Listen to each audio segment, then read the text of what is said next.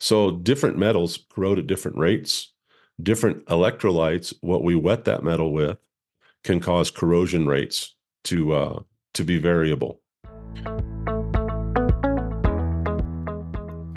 Welcome back to the Gas Compression Podcast, the only podcast out there for those of us working in the gas compression industry.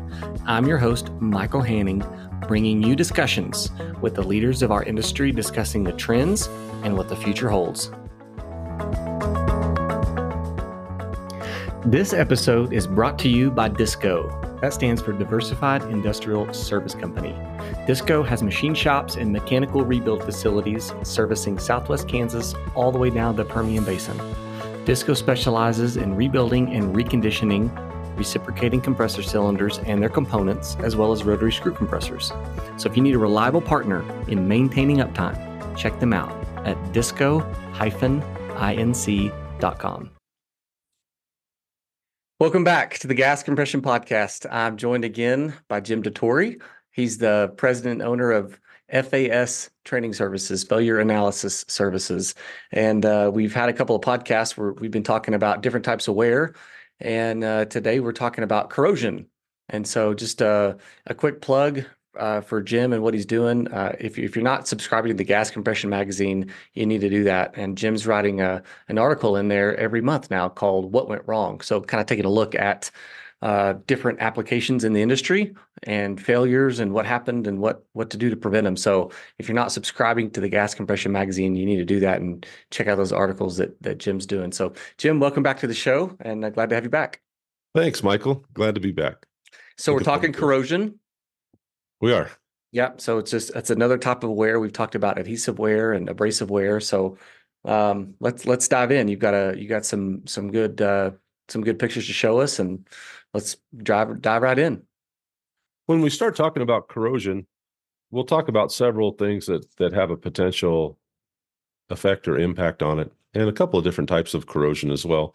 What most of us know corrosion as, Michael, is rust on parts. That's probably the most common corrosion type that we see, right? Rust on a car that maybe bubbles the paint up a little bit or something, or half the side of the pickup bed is gone, that sort of thing. It also causes problems on some internal engine parts and internal compressor parts as well. So being familiar with how to recognize it and maybe a couple tips on how to abate that type of wear, or avoid it from progressing. And we'll talk a little bit about the types of failures that it can potentially lead to as well. All right.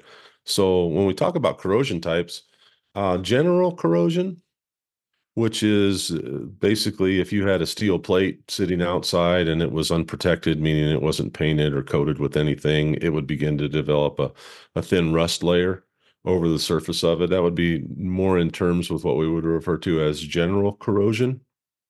And what it takes is not just the steel or the composition of the material that's corroding, but also whatever we're potentially wetting it with. So we'll get into that a little bit, and then we'll also talk about galvanic corrosion.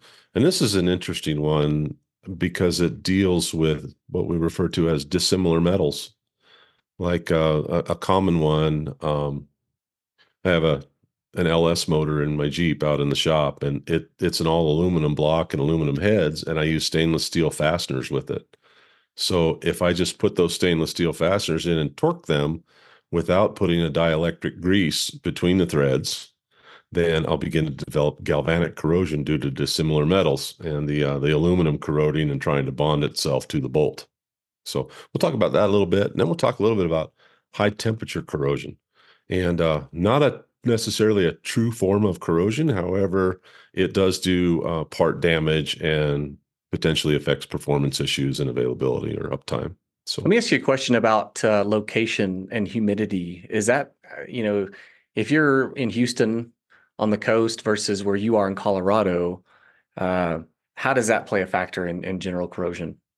So humidity plays a factor. Ambient temperature, or the temperature that the component parts are exposed to, plays a part in it as well.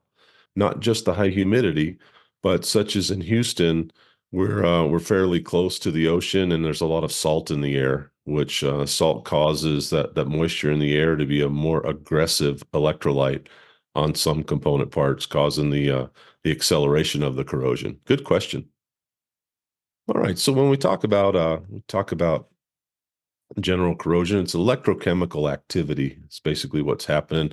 Not to get too deep into it, but this is a piece of steel down here, and we have different grains in our steel. Our steel is made up of tens of thousands, if not hundreds of thousands of grains, depending on the size of the part, that are all bonded together, that consist of anodes and cathodes, is what we call them.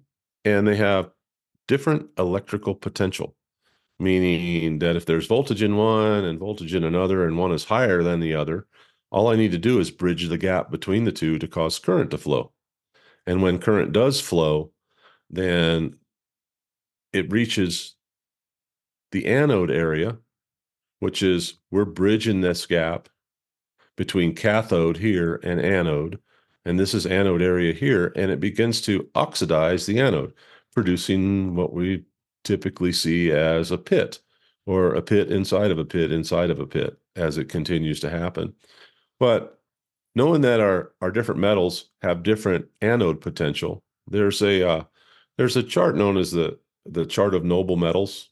When we talk about noble metals, we're oftentimes referring to the anode count in that metal. Like zinc is way at the bottom of that chart, right? It corrodes. It's got a very high anode count, very low cathode count, and it corrodes fairly rapidly.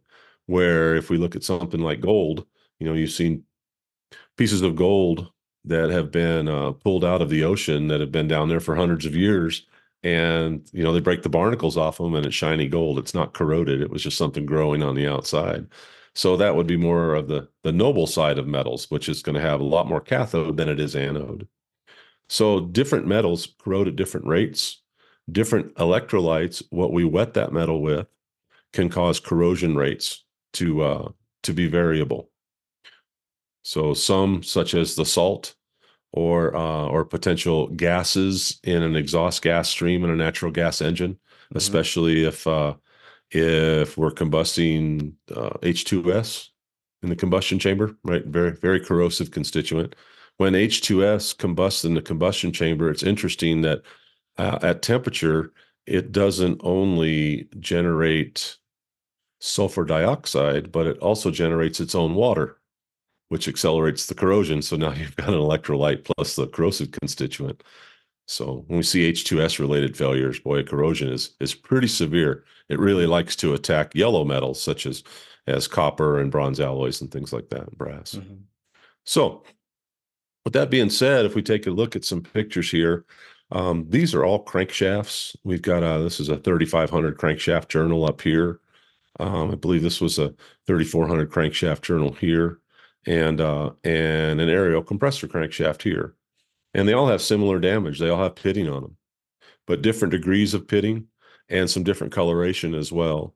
So we'll start with this one up here, Michael. This is a crankshaft that just came out of an automatic parts washer in a rebuild center late on a Friday afternoon.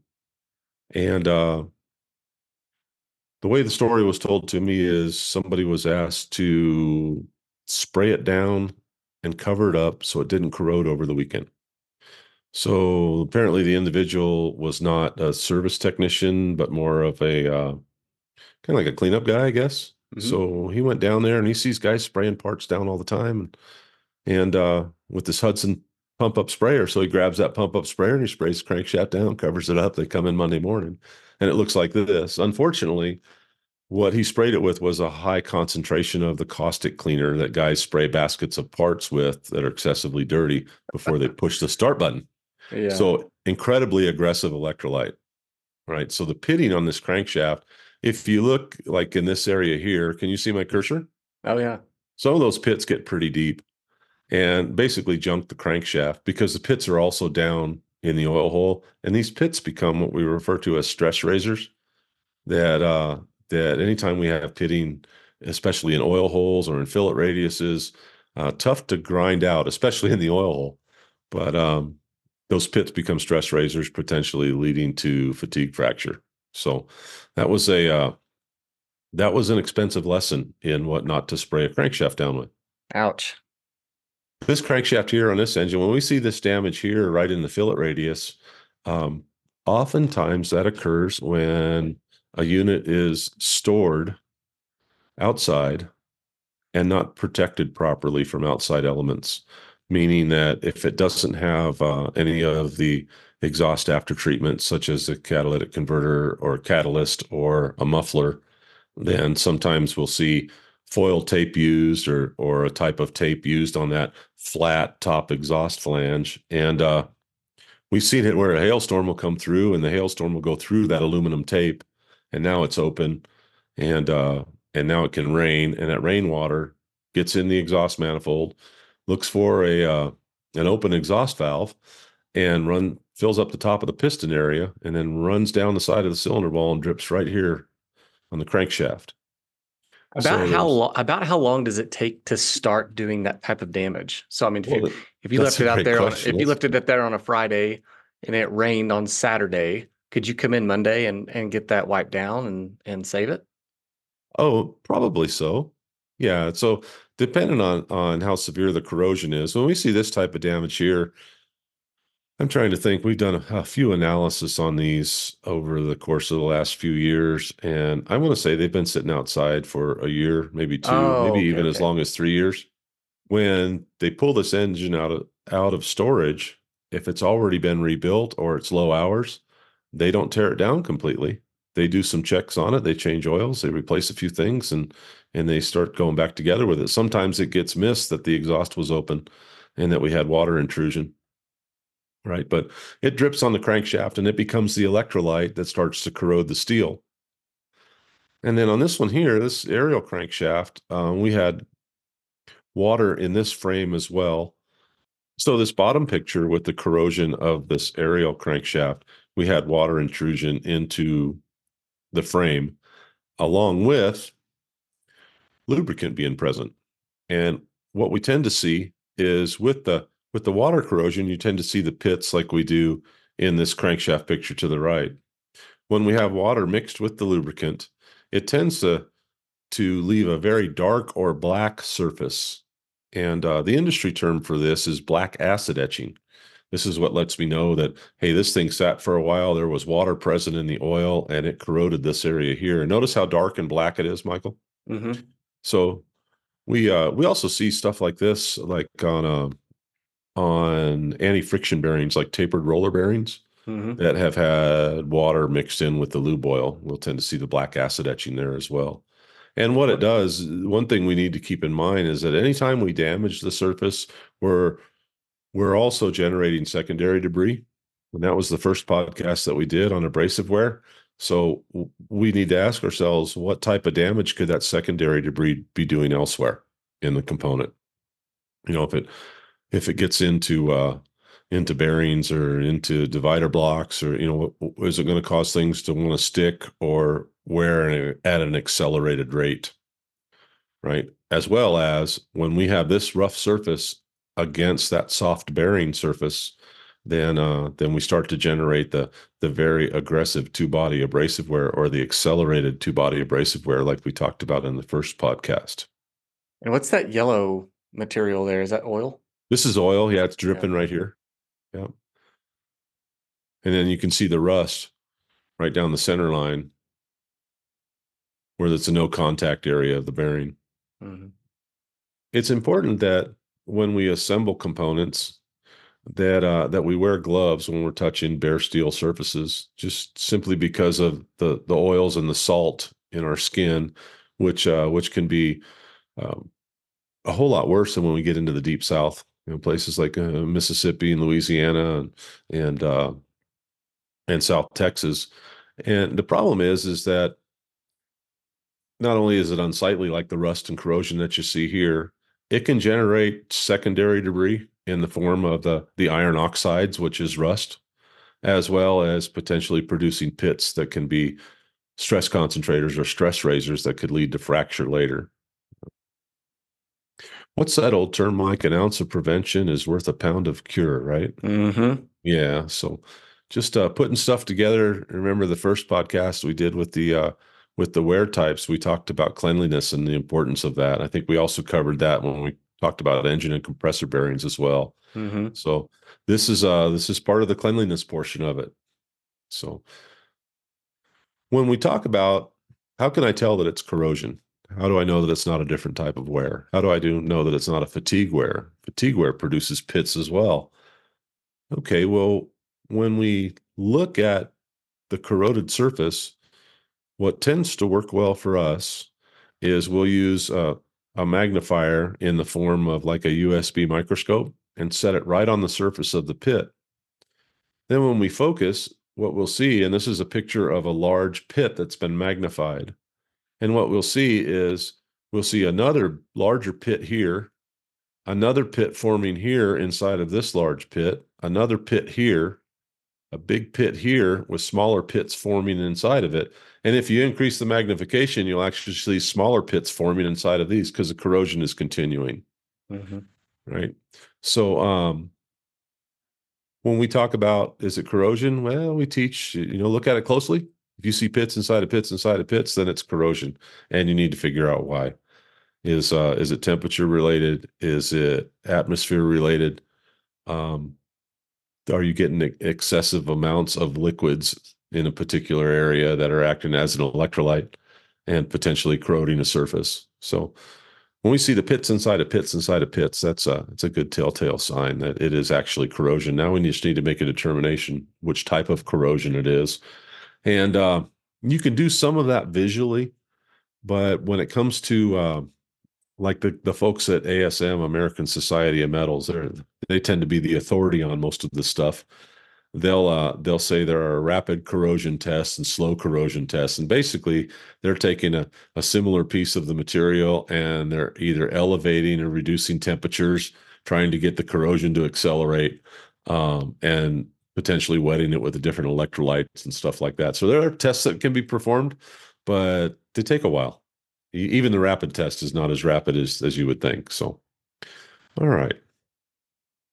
So again, on the internal component parts, and when we talk about corrosion and the pits that it leaves behind, this is the side of a connecting rod. This should be a very smooth finished machine surface that should have a specific surface roughness. So if it bumps into another rod that's right next to it, that it's not going to cause any damage or any accelerated wear between the surfaces.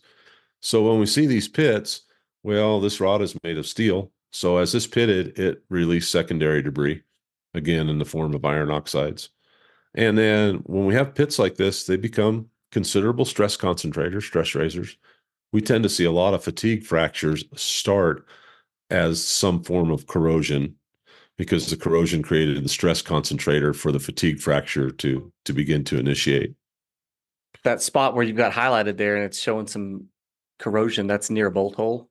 It is. So we're near one of the thinnest cross-sectional areas of the connecting rod, right? B, we're right near the bolt hole. So we also have some compressive stress here because of the bolt compressing those areas down. And then stress concentrators here. And we have seen things like this, as well as some other problems in these areas cause connecting rod failure, which inadvertently results usually in a hole in the block. So, all right. So the last type that I thought we'd discuss, Michael, is high temperature oxidation corrosion. And I guess a relatively easy way to explain it is the cutting torch. So if we're using an oxy fuel torch, we have some type of fuel, such as a propane or acetylene, and then on our cutting head, we have the lever that we push down, which is the oxidizer bar.